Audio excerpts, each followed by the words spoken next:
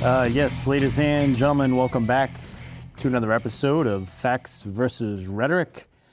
I've spent a lot of time advocating for critical thought. Right? We did an episode on Trivium, which is the roadmap to how to think critically. You gather your facts, you form an understanding on how all of those facts integrate with each other. And very importantly, any contradictory piece must be removed. And when that process is finished, you should have an understanding of a topic, which would then be considered knowledge. But it doesn't end there, right? You must be open to new evidence or facts that may surface. That new data must be integrated into your current little web of facts. And if those new pieces of data cause any other contradictions to your existing understanding of how all the facts fit together, well, then you got to start over and relook at that topic and keep at it until you've eliminated all your contradictions and you have a decent understanding of how the facts fit together. Over the last 150 episodes, I've discovered and learned a lot about what thinking actually is and what many people do, including myself at times, that feels like thinking, but it really isn't. A very humbling thing to hear is that any mental activity is not automatically thinking. Right? Laying in bed, staring at the ceiling, worrying, obsessing, visualizing, whatever, that is not thinking, because thinking is not automatic. The mental activity in your brain is definitely automatic, right? You can't shut that shit off. That voice inside your head is always yapping as long as you're awake. Thinking is an activity that must be initiated by each individual person. It's a deliberate activity with the purpose of acquiring knowledge. So you must choose to think. And this was very eye-opening for me because I've long pondered on this podcast why people are not thinking. Why are they not acknowledging an obvious contradiction in their understanding of object reality? I've spent a lot of time trying to diagnose what is going on with people who are clinging to a particular idea and just refusing to let go of disproven ideas that are within their idea. We talked about fear, mass formation psychosis, cognitive dissonance, right? All those can play a part and explain this bewildering behavior, but it may just come down to the simple fact that some people do not choose to think. Going round and round, regurgitating stored, informed ideas that have been filed away and labeled as, hey, this is a strongly held belief, and never to be scrutinized, never to be revisited or questioned, that is not thinking. If we do not actively choose to think, our lives can be forever controlled by these stored beliefs that lack objectivity, forever married to a set of beliefs that we then will create an identity around them. Oh, great, now we're identifying as a person with contradictory beliefs that don't line up with object reality. And when that happens, people become mentally paralyzed by their inability and or reluctance to examine their own thinking habits. Right? They cease to be objective about how effective their thinking is. And then they can't even change if it's necessary. Because remember, thinking is the rational inquiry to gain knowledge of object reality. Now, I say that a lot, so let's define it. Object reality is a reality that completely exists independent of any conscious entity to observe it. And that differs from subjective reality, which is just what we perceive. And here's a good example. There is something in the middle of the room, okay? That's the object reality outside of your mind. You decide to call that something in the middle of the room a chair. So the thought of, I'll label that as a chair, is in your mind, and that is subject reality. Does that make sense? That something in the middle of the room is object reality because you don't need a person's thought. You don't need anybody there to think that, to know that that's true. It is true regardless of whatever's happening outside of your mind. The fact that you call it a chair, well, that's in your mind, that's subject reality. Okay, hope that makes sense. So bad mental habits that are disguised as thinking just imprison us, assuming, jumping to conclusions, parroting back shit you've heard. right? Never entertaining the possibility that, hey, you may be wrong. Not exposing your beliefs or ideas to scrutiny. All of those types of habits distract us from efficient thinking, because efficient thinking achieves its goals. It identifies knowledge. It arrives at conclusions.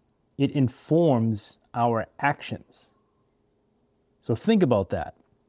Are your actions being informed by bad mental habits disguised as hours and hours of, quote, thinking?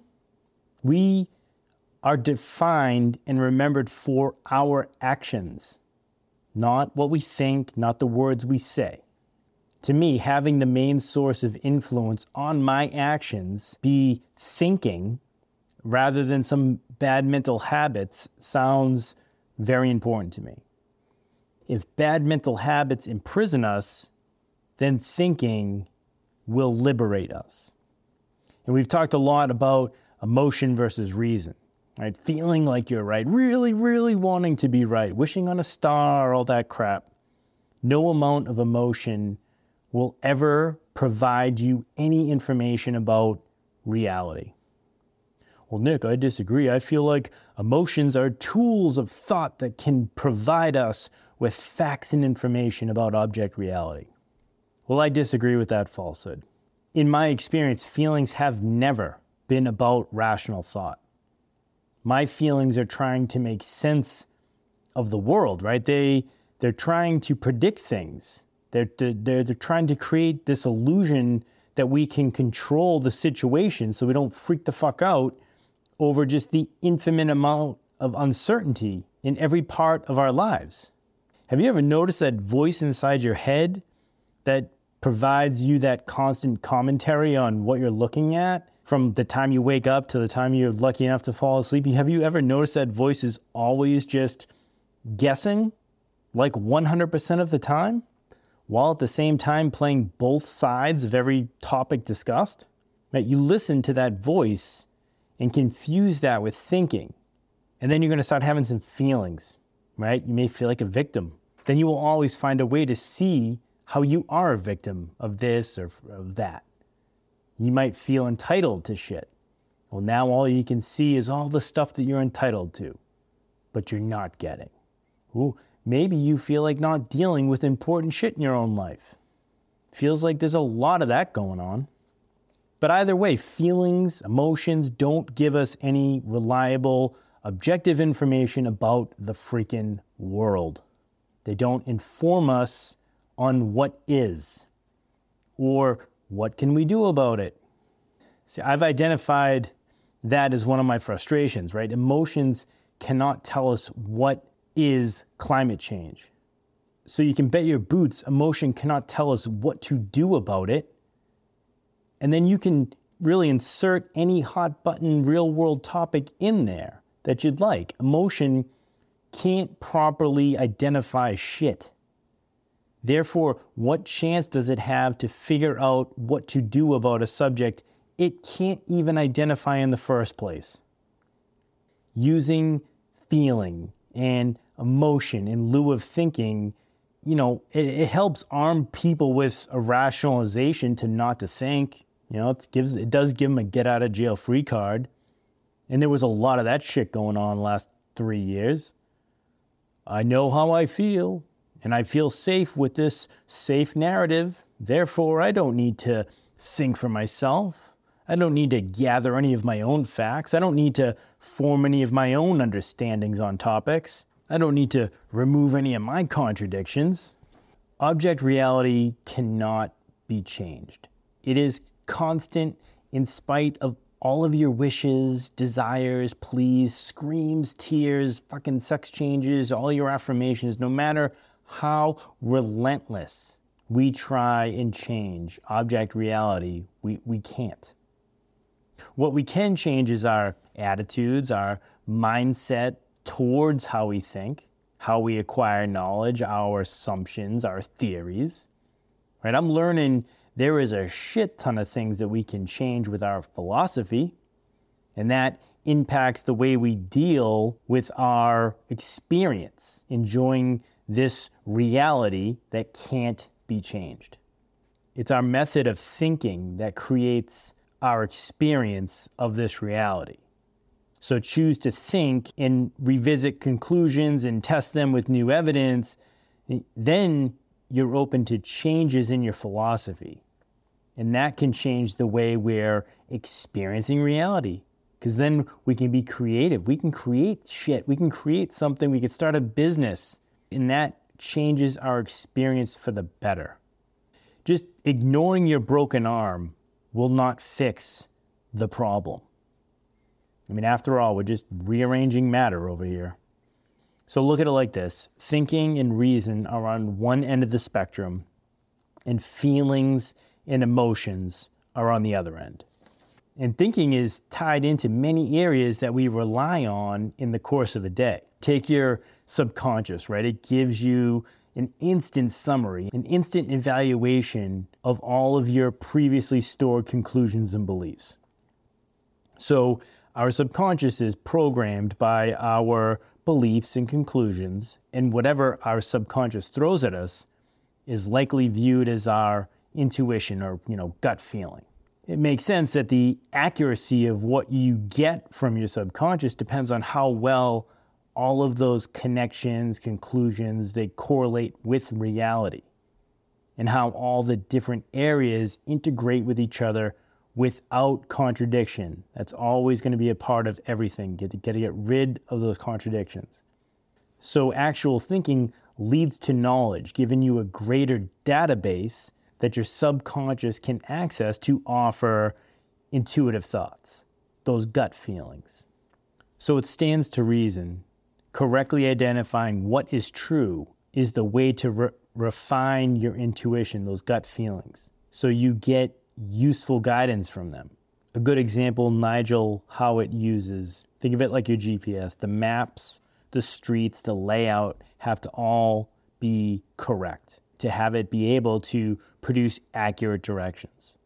So the universal truth of crap in, crap out applies to everything. In doing this podcast by myself, I'm always guessing on the most likely pushback I may get. And if you have any real pushback, please email me. It's in the description. But my imaginary pushback today is, well, Nick, isn't all thinking bias? It's not universal like you make it sound.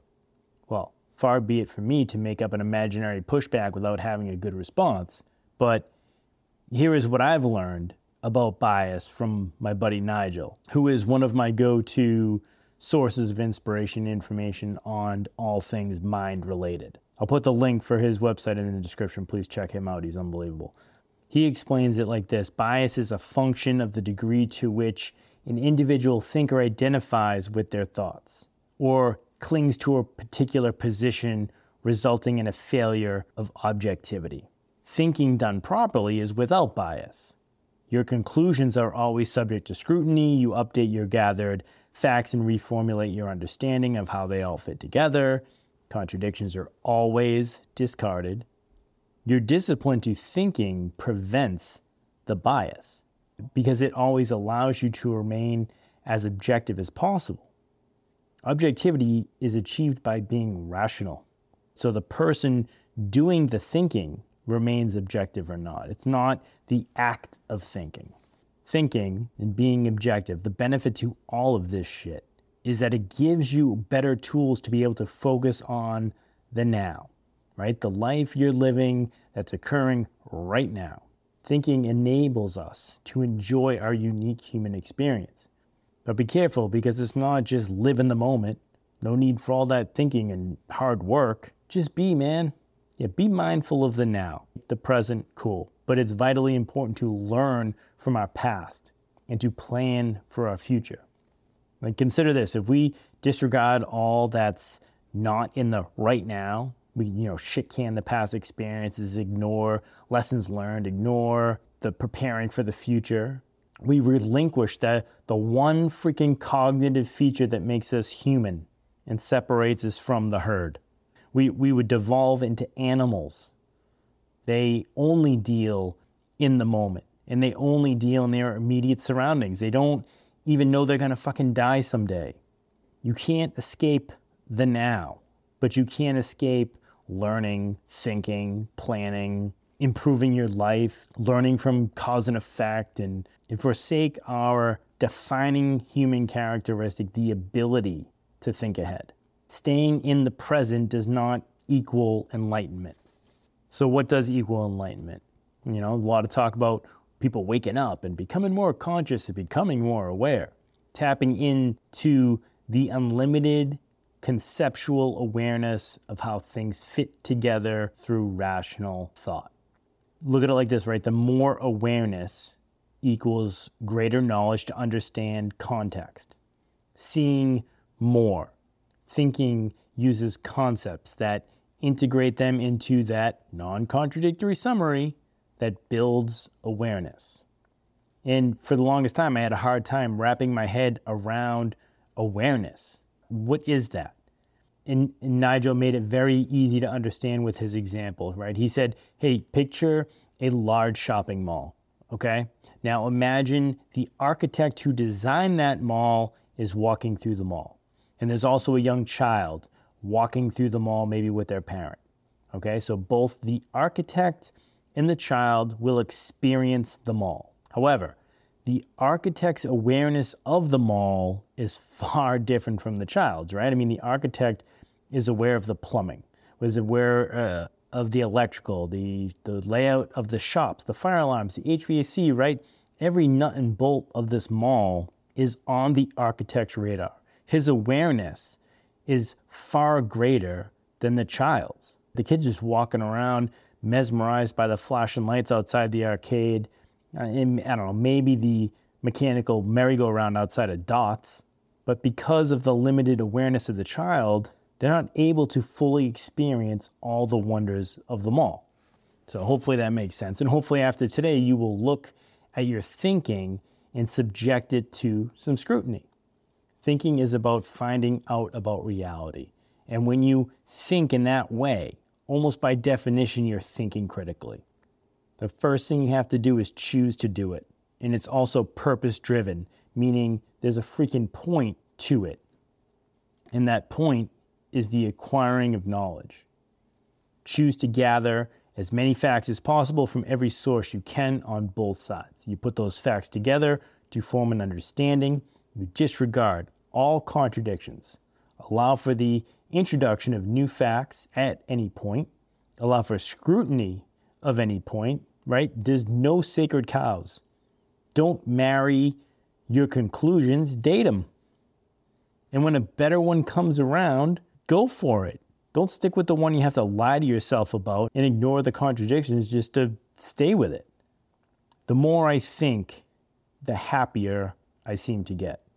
And the freer I become because I'm just updating what I know without bias, instead of spending my life defending shit that deep down I know is suspect. That's exhausting and no way to spend your time on this speck of dirt spinning through space. What's the point of fame if it's been abused?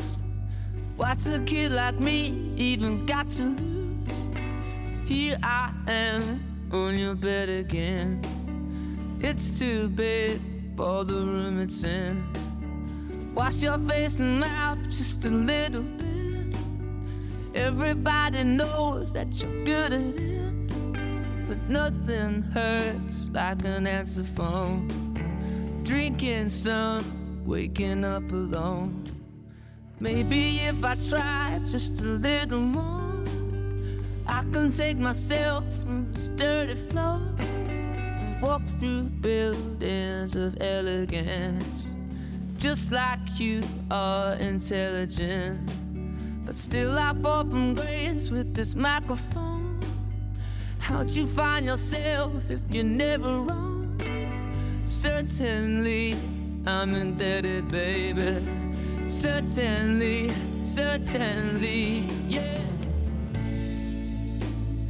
I know my place,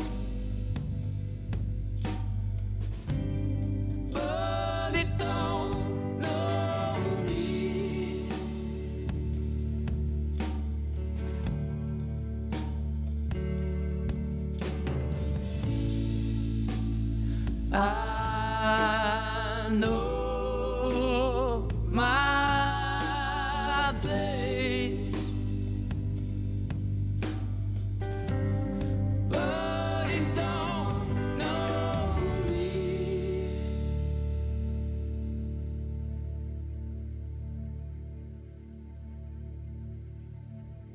one wants to hear that you're breaking up. It wasn't long ago we sang Start Me Up. Now all your dreaming will have to wait. What you deserve, you'll anticipate. Play your 45 records late at night. Open all the windows, turn out the light. Mysterious creatures will fill the room. A midnight show just put on for you. But still I fall from grace with this microphone. How'd you find yourself if you never wrong? Certainly I'm indebted, baby. Certainly, certainly, yeah.